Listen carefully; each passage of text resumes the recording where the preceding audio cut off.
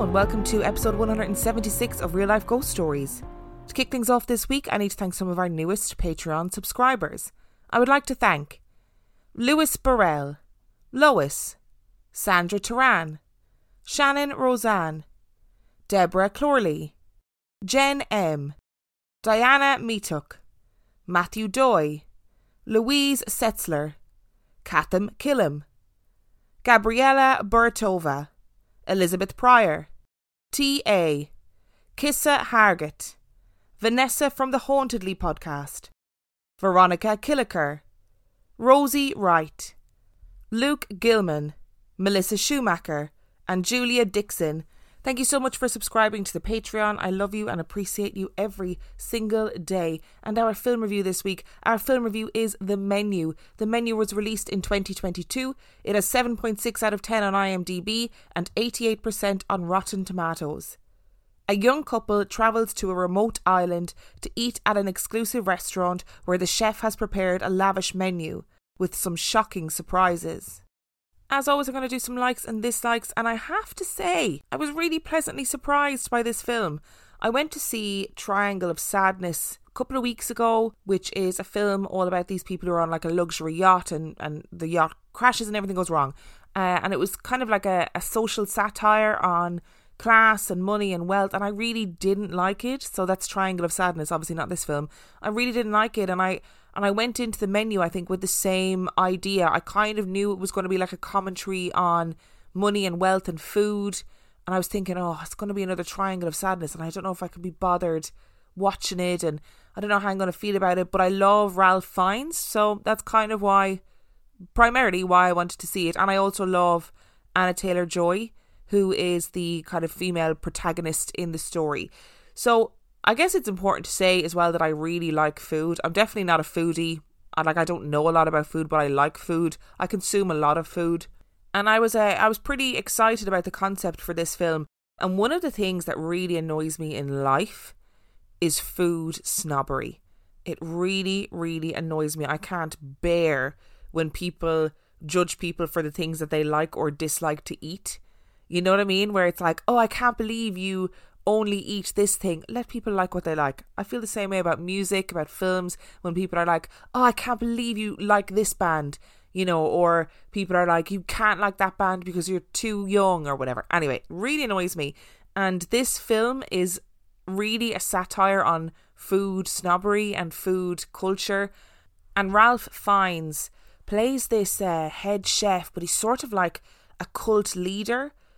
And he was so unsettling, but also really ridiculous at the same time. Like his portrayal of this character was sort of cynical and satirical and got a bit ridiculous and really hammy at points. But I really enjoyed watching him. Like I loved watching him. And I felt like he probably had loads of fun while he was filming this film. And I guess fundamentally, it is a commentary on like the classism and snobbery of food. So they go to this restaurant, the menu is really exclusive and it's like really ridiculous, and each course comes with a story about why the food is presented the way it is and what people are supposed to get from eating the food. And Anna Taylor-Joy's character is like, no, I just want to enjoy food for food's sake, and this is ridiculous and I'm not really that into it, which is a great kind of foil to the other people around her. So you've got like all these other characters in the restaurant who are all kind of engaging in certain elements of food snobbery. Like you've got the food critics, you've got Anna Taylor-Joy's date, who is like a real foodie, and it's really interesting to watch those characters being picked apart in a satirical way. And it's also like a real commentary on how kind of vapid wealth can be. So each table costs like $2,500. Each plate costs $2,500, which is like loads of money. And it's just a kind of like, you look at it and you think, oh God, like food snobbery and food criticism is actually pretty ridiculous at times. And the horror in the story comes from this head chef and how he plans out this menu. And the film was definitely like violent, but it wasn't outrageously so. I was worried that it was going to be kind of filled with like really gratuitous eating or vomiting or really gory violence, and it isn't. I mean, I've said countless times on this podcast, I'm not a fan of gore. I don't like excessive violence, and I didn't feel like this film was too much. And the moment when the film turns, or the dinner turns, I mean, you get unsettled right from the very beginning, but when everything kind of goes wrong, as it were, you start to learn things about each of the characters that ended up in the restaurant and how they ended up there and why they were there and what was happening to them. And I really enjoyed that element of storytelling, especially because I'm a nosy bitch. Like, I want to know about people, you know. I want to know what misdemeanors people have done in their lives. I'm nosy. I need to know this information. I like gossip. Visually, it was beautiful. It was really, really beautiful to look at. The food was beautiful. It was all set in this one like beautiful restaurant room that was overlooking the sea on this island. And I felt like they really captured that feeling of like exclusivity. And I genuinely laughed out loud like multiple times when I was watching this film. I went to see it in the cinema on my own, and I really was entertained by it. I was entertained by how much they took the piss out of like food critics, about food snobbery, about like Instagram influencers, you know, famous people. I really enjoyed it and I laughed out loud. But I'm not sure that it was a true horror comedy, which kind of brings me to the dislikes. I really thought the ending was quite weak.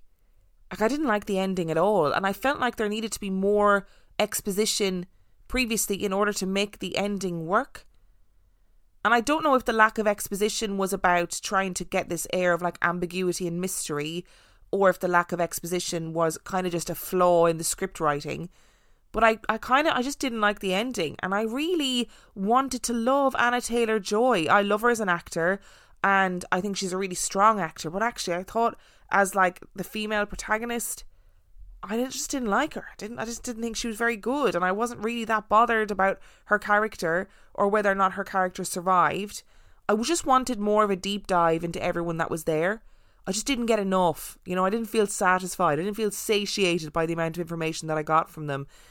It is fundamentally a pretty ridiculous film, and I think it will be divisive. Like, I don't know if it's a film for horror lovers, to be honest. I don't know if it really is a horror film. Like, there are elements of violence, and Ralph Fiennes' character is particularly disturbing at points, but does that really make it a horror? I don't think so. And I have to say, I get annoyed by the dichotomy of Hollywood and big budget Hollywood films making these satirical commentaries on wealth. It kind of feels a bit hypocritical to me. And I always have that in my brain when I'm watching these kinds of films that are making these commentaries, like Triangle of Sadness, like this film. I sort of think to myself, really? Are you the person to be making this comment? Or are you the people to be making this comment? Because you're all wealthier than pretty much 99% of the people on the planet. But fundamentally, I really enjoyed it. I laughed out loud. I loved the concept. I loved the visuals. I loved Ralph Fiennes' character. Nicholas Hoult was also in it, who, if you're an OG Skins person, you'll know who he is. And I'm not a massive fan of him as an actor. I don't think he's a very good actor, but I enjoyed his character. I really enjoyed his character, and I really wanted to hit him. Like, I wanted to hit him multiple times watching this film. I'm actually going to give this film 4 out of 5. I had a good time when I was watching it. Which brings us to our story this week. Now, before I start today's story, I need to let you know that I'm actually recording somewhere else. So I've just moved house. I'm not entirely sure what my recording setup is going to be in my new house, and I'm currently in a room that is full to the brim of boxes.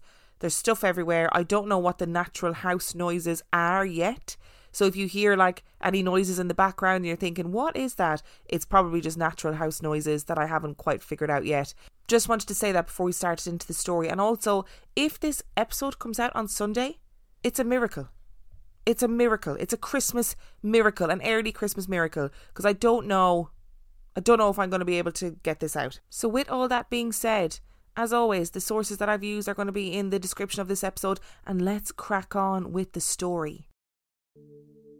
Louisiana is a small town in Pike County, Missouri. And as someone who has a limited knowledge of US geography and landscape, when I think of Missouri, I think of cornfields and woodland, farmlands and rivers. And I don't think I'm too far wrong. White picket fences and wooden frames are commonplace along the river, and Louisiana is home to one of the best cryptid stories out there. The story of the Momo Monster.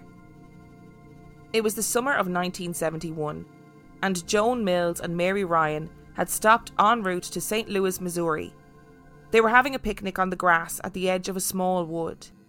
The day was beautiful, and they took their time chatting, laughing, and preparing their food. They made sandwiches and commented on how peaceful it was.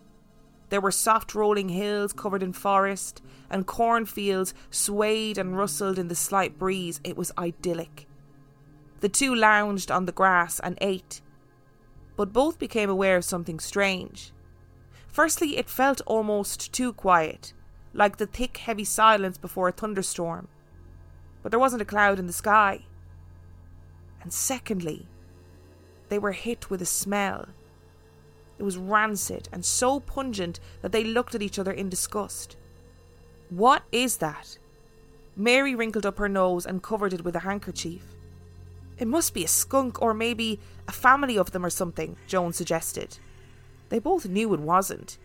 The smell was so strong and rank that it caught in their throats. Joan put her sandwich down and craned her neck to look into the woods behind Mary's back. All Mary saw was Joan's face draining of colour. Her eyes widened and her mouth opened up in horror. Mary felt a cold fear rise up through her body. "Joan? What is it? What is behind me?" Joan watched as something walked out of the thicket only mere metres away. It was huge and walked on two legs. Joan was breathing heavily and started to scramble backwards to get away from it, but still it came. It emitted a strange gurgling sound that erupted from its throat, and Mary shuffled to Joan's side, seeing the creature for the first time. The two women looked up in horror. It was tall and looked like some sort of primate, but its face was more human than primate. Its arms were long and its body was covered in hair, but its hands and palms were hairless. Mary reached for Joan's hand and squeezed it, and with an unsaid decision, the two women staggered to their feet and sprinted back to the car. They bundled themselves in, locking the doors as Joan scrambled for her keys. Shit! She had left her purse with their picnic, and there was no way to get it without being confronted by whatever this thing was. And still it was coming, following the women to their car.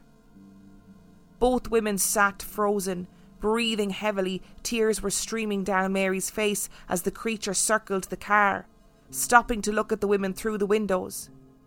It stopped at the bonnet of the car and slammed its hands down on it, staring intently at the two women. In a mix of panic and desperation, Joan pressed the car horn. The long, loud honk startled the creature and it began to retreat, but not before stopping to investigate and consume the remnants of the food left behind by the terrified women. Eventually it disappeared back into the thicket, and Joan waited as long as she could bear before she sprinted back to the picnic, retrieved her keys, and they got out of there as quickly as they could. When they got to the nearest town, they contacted the Missouri State Highway Patrol and filed an official report.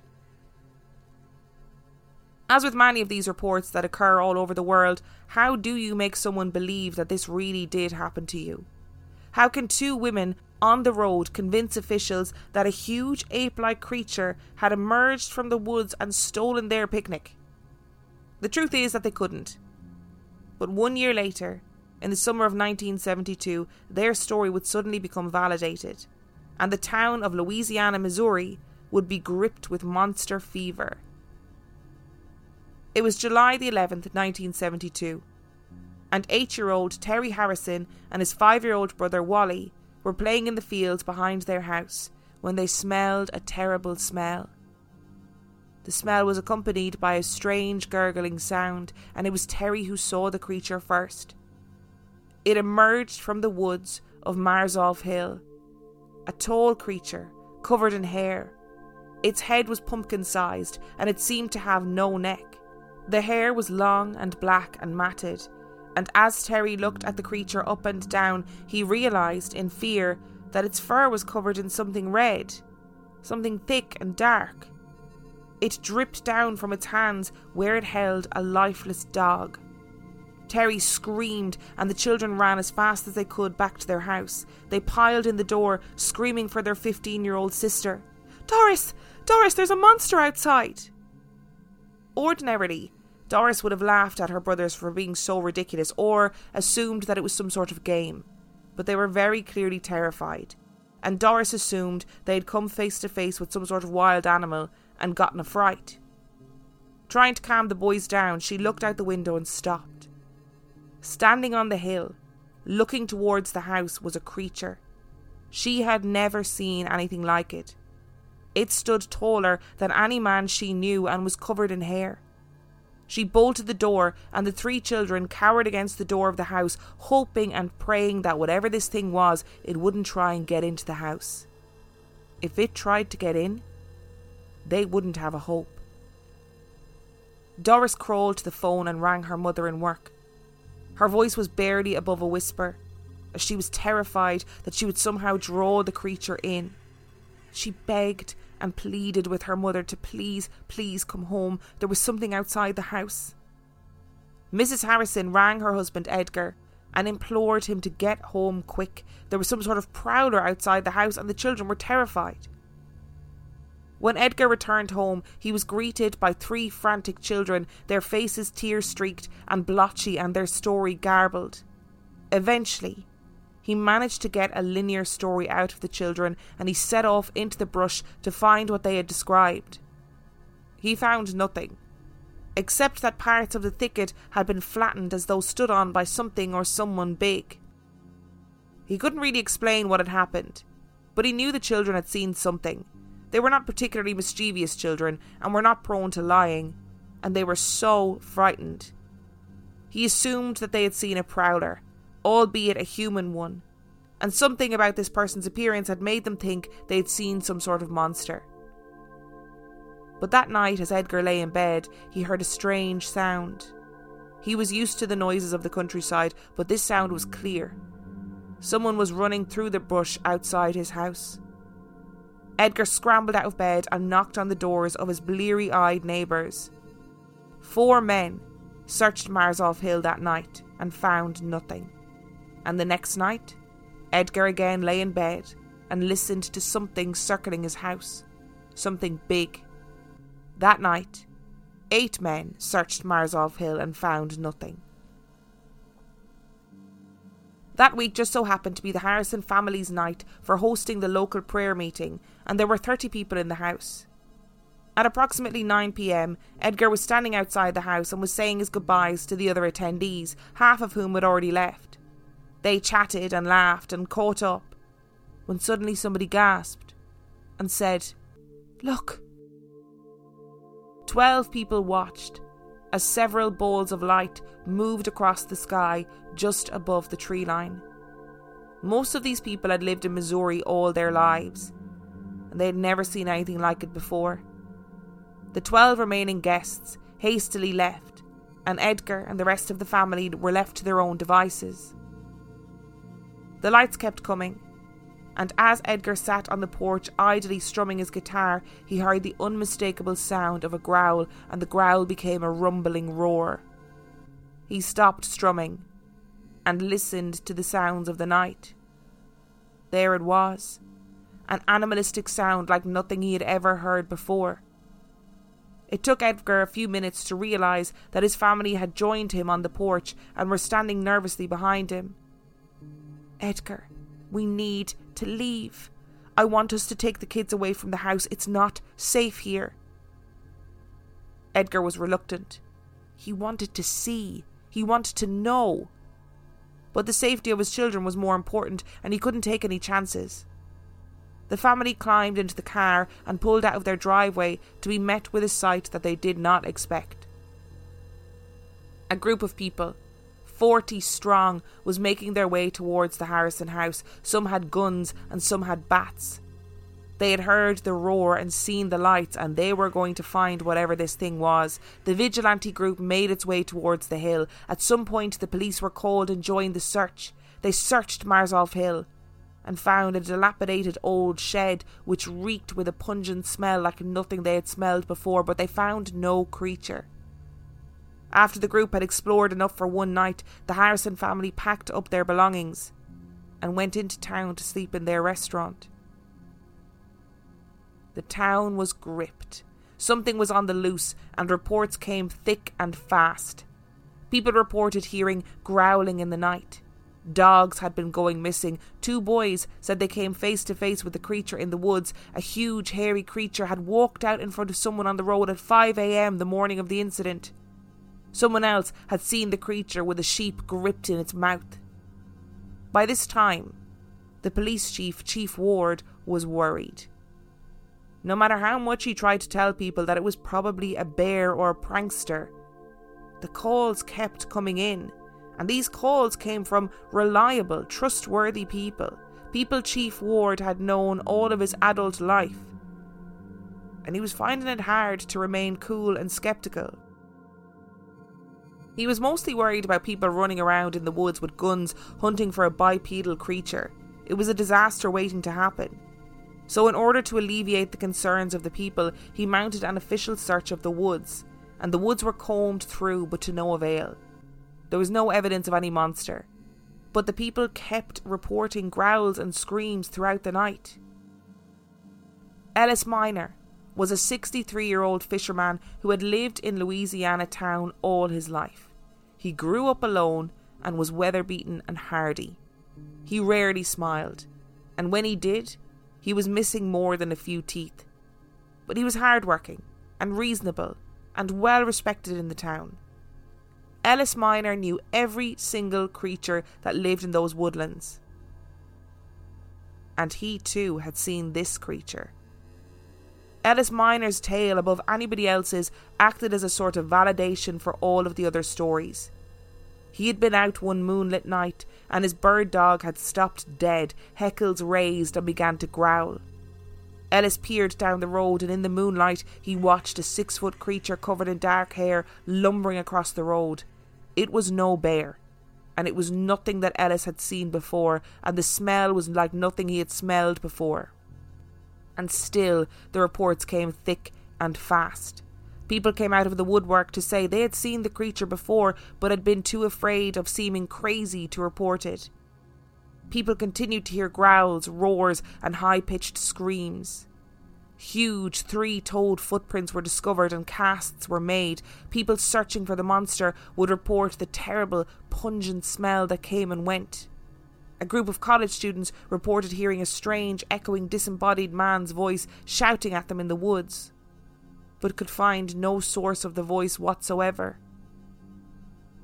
Eventually, the newspapers got hold of the story and people flocked from miles around to try and find the creature which they christened Momo. It became both a gold mine for the town and incredibly dangerous, with large groups of men roaming the woodlands and shooting at anything that made even a slight resemblance to a monster.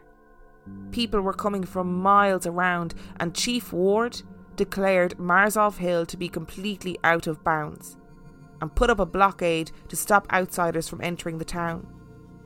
But still the reports came, reports from towns up and down the river, people seeing the creature emerging from water, buried animals being dug up, strange footprints and mysterious lights being reported in the sky continually. Lights in the sky and sightings of this creature were happening up and down the Mississippi River. Balls of light would emerge from forests and fields and shoot into the sky, lights that seemed to communicate with each other mid-flight, and reports of crafts landing in fields and wooded areas. The reports of creatures like the Momo monster seemed to have been around for years and years. It wasn't limited to the summer of 1972. People had seen the creature at a distance. Some had chased it through the woods, hunting it down, thinking it was another animal. One person had seen the creature on a roadside and it had thrown a half-eaten pear at his truck. One had found the creature in their chicken coop, trying to catch and presumably eat the chickens. There was a rhyme and a rhythm to the stories. It was big, Definitely 6 to 7 feet tall, it was generally covered in thick dark hair, but its hands and feet were often said to be bare, and it had a human face. And it was fast and strong. It growled and gurgled and shrieked. The story of Momo is reminiscent of many other Bigfoot-esque sightings, and the pungent smell of the creature is completely consistent throughout the stories. But there was an element to this story which goes back to 10 years previously, before any of the hype or media coverage of Momo. Miss Judy Gustin was in the town of Joplin, Missouri in 1964 with her husband and with a group of friends. As they were walking through the town, Judy noticed that there was some sort of attraction in the streets, and the group went to see what it was. There was a large van in the street, and it had signs which read that if you paid $1, you could spend 10 minutes viewing the mysterious creature inside.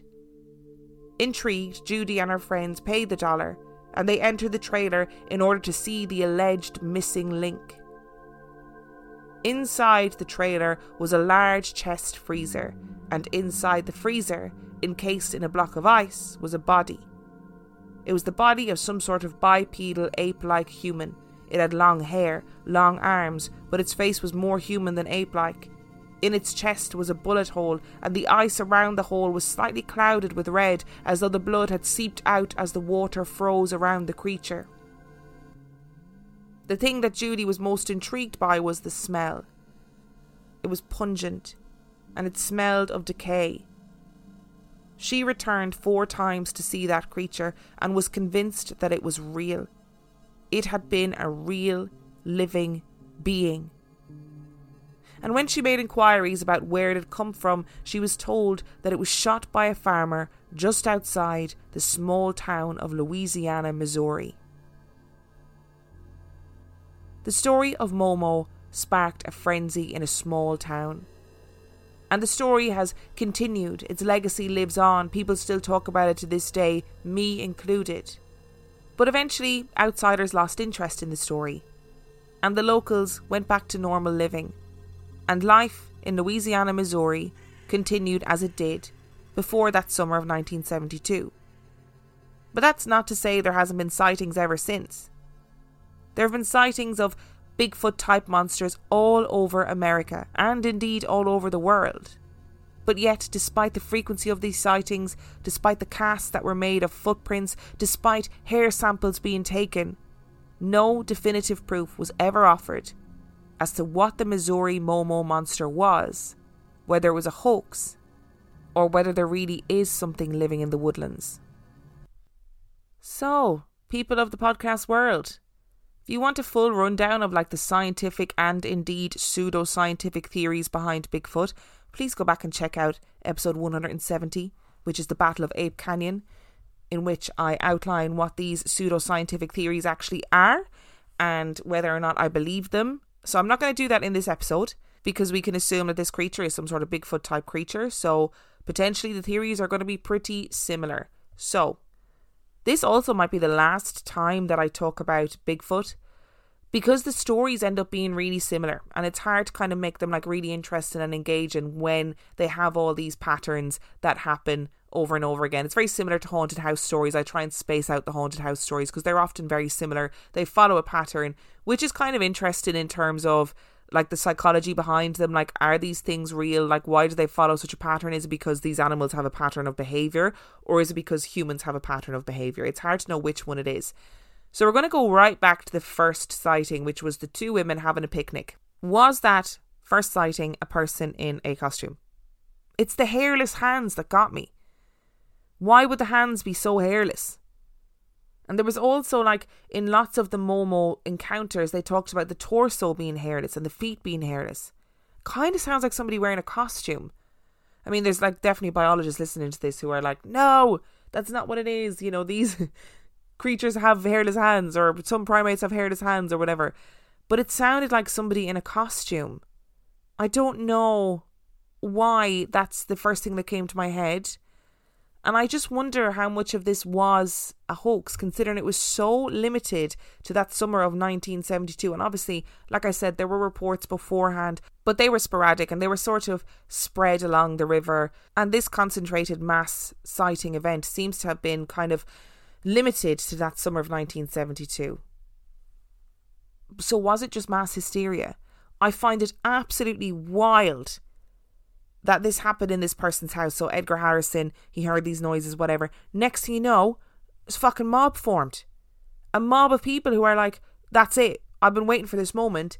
I'm hunting that creature and I'm going to shoot it. And I'm going to, what are you going to do? Like parade it through the town? Like it's wild to me that was the town's first port of call was, let's hunt this thing down. And we're all going to run around in the woods shooting everything that moves. There was a report in the book that I got all this information from about a farmer whose bull was shot. And he was obviously absolutely furious and he rang the police. And the police officer, the Chief Ward, was like, they technically haven't broken any laws. But like, this is actually really dangerous. Because if you've got people out in the woods who are like, we're going to shoot anything that moves on two legs, you're going to end up shooting another person. It is absolutely baffling to me that somebody else didn't get shot in this instance, for sure. But is there a little part of me that wants to be part of a baying mob who is hunting down a Bigfoot type creature? Yeah, a little bit. It gives me very Beauty and the Beast vibes without the Stockholm Syndrome. And obviously a big part of this story is the smell. So the smell of this creature, it was apparently like really pungent, really strong, like rank, rancid. And it would make sense, right? If you've got a creature that's got long hair that's bopping about in water, obviously you're going to have bodily odours, fluids, water itself, food, etc. that got trapped in the hair. So it makes sense that it would smell absolutely rancid. Totally makes sense. And if you've been around here long enough or you've been on Patreon, you know that I every so often will read some Bigfoot erotica, and let me tell you, they never mention the pungent smell, and I'm pretty sure Bigfoot absolutely stinks. So that part of the story, I believe. If you're seeing a Bigfoot knocking around, you're going to smell it before you see it. There are also elements of this story that are really interesting, like the visual of this creature holding a dead dog in its arms, like presumably to eat it or whatever. Like that's a really scary image. But actually, when Edgar Harrison went out to check, he didn't find any blood. He didn't find anything that would suggest an animal had been killed. And then he posited, oh, maybe it was carrying like one of its babies, one of its young, and the little boy, Terry Harrison, misinterpreted what he saw. But actually, one of the main images of Momo is this image of a creature like carrying a dead dog and dogs going missing. And it was, a really dangerous animal to have around your livestock or to be around domestic animals. And actually, there is no proof that that part of the story was even real. I mean, there's no proof that any part of the story was real. But in terms of like what Terry Harrison saw, we're basing this all on the testimony of like an 8-year-old boy who saw a bloodied creature, but there was no evidence of a bloodied creature having been there at all. And if there's this omnivorous creature that apparently hunts like chickens, dogs, whatever, and also sheep were mentioned as well, I feel like there would be more evidence of this creature having hunted those animals, whether it's blood, remains, bones. You'd obviously have creatures that would be maimed on farms, etc. And it doesn't seem like anybody is making those connections or saying, oh, all these things happened on my land, and actually it probably is this creature, which you would obviously think if you were having animals being maimed on your land and then suddenly everybody's seeing this big creature. So the lack of physical evidence is kind of astounding considering there were so many sightings. And the inclusion of the lights in the sky in this story around the same time as all the Momo sightings, I mean, it seems to me to suggest that Momo, Bigfoot, etc. are some sort of alien beings. And I have to say, that is very reminiscent of Predator popping up on Earth to be going hunting things. If you've seen the film Prey, the newest Predator that came out, it's on Disney Plus. Like, it's going around, it's hunting all the animals that it can find, including humans. Are you telling me that Predator is a documentary? Is that what people are telling me? Is that what this is suggesting? But I will say that I prefer the idea of aliens being Bigfoot-esque rather than the idea of aliens being little green goblins or little grey goblins. To be really honest, I feel like if aliens are Bigfoot-esque, there's always a chance that you're going to get like a Harry and the Hendersons type Bigfoot rather than a Predator type Bigfoot. There's always the option there. You might get lucky.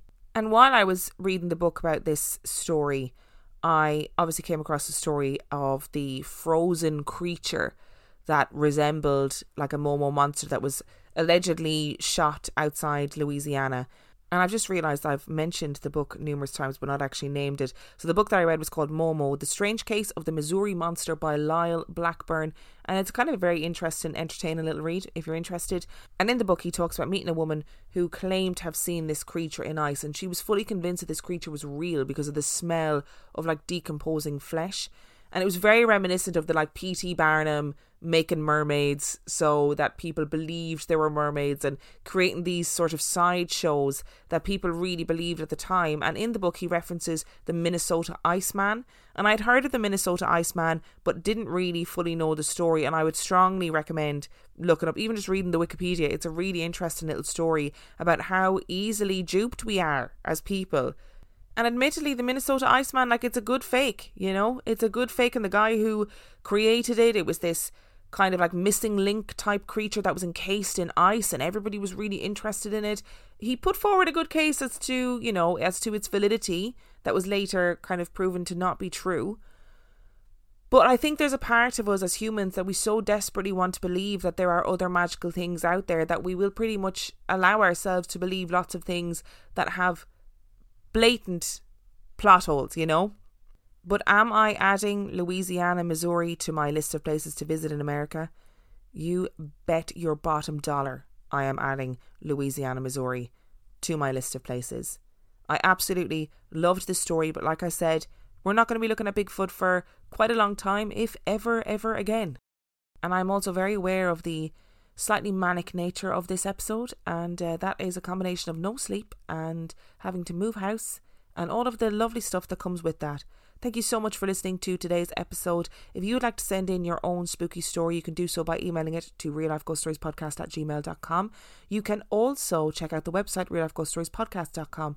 And if you are desperate for extra content, you can sign up to patreon.com/reallifeghoststories, where for $5 a month or $2 a month, you get access to heaps of extra content, as well as every single main and mini episode completely ad-free. And on that note, I shall see you next time.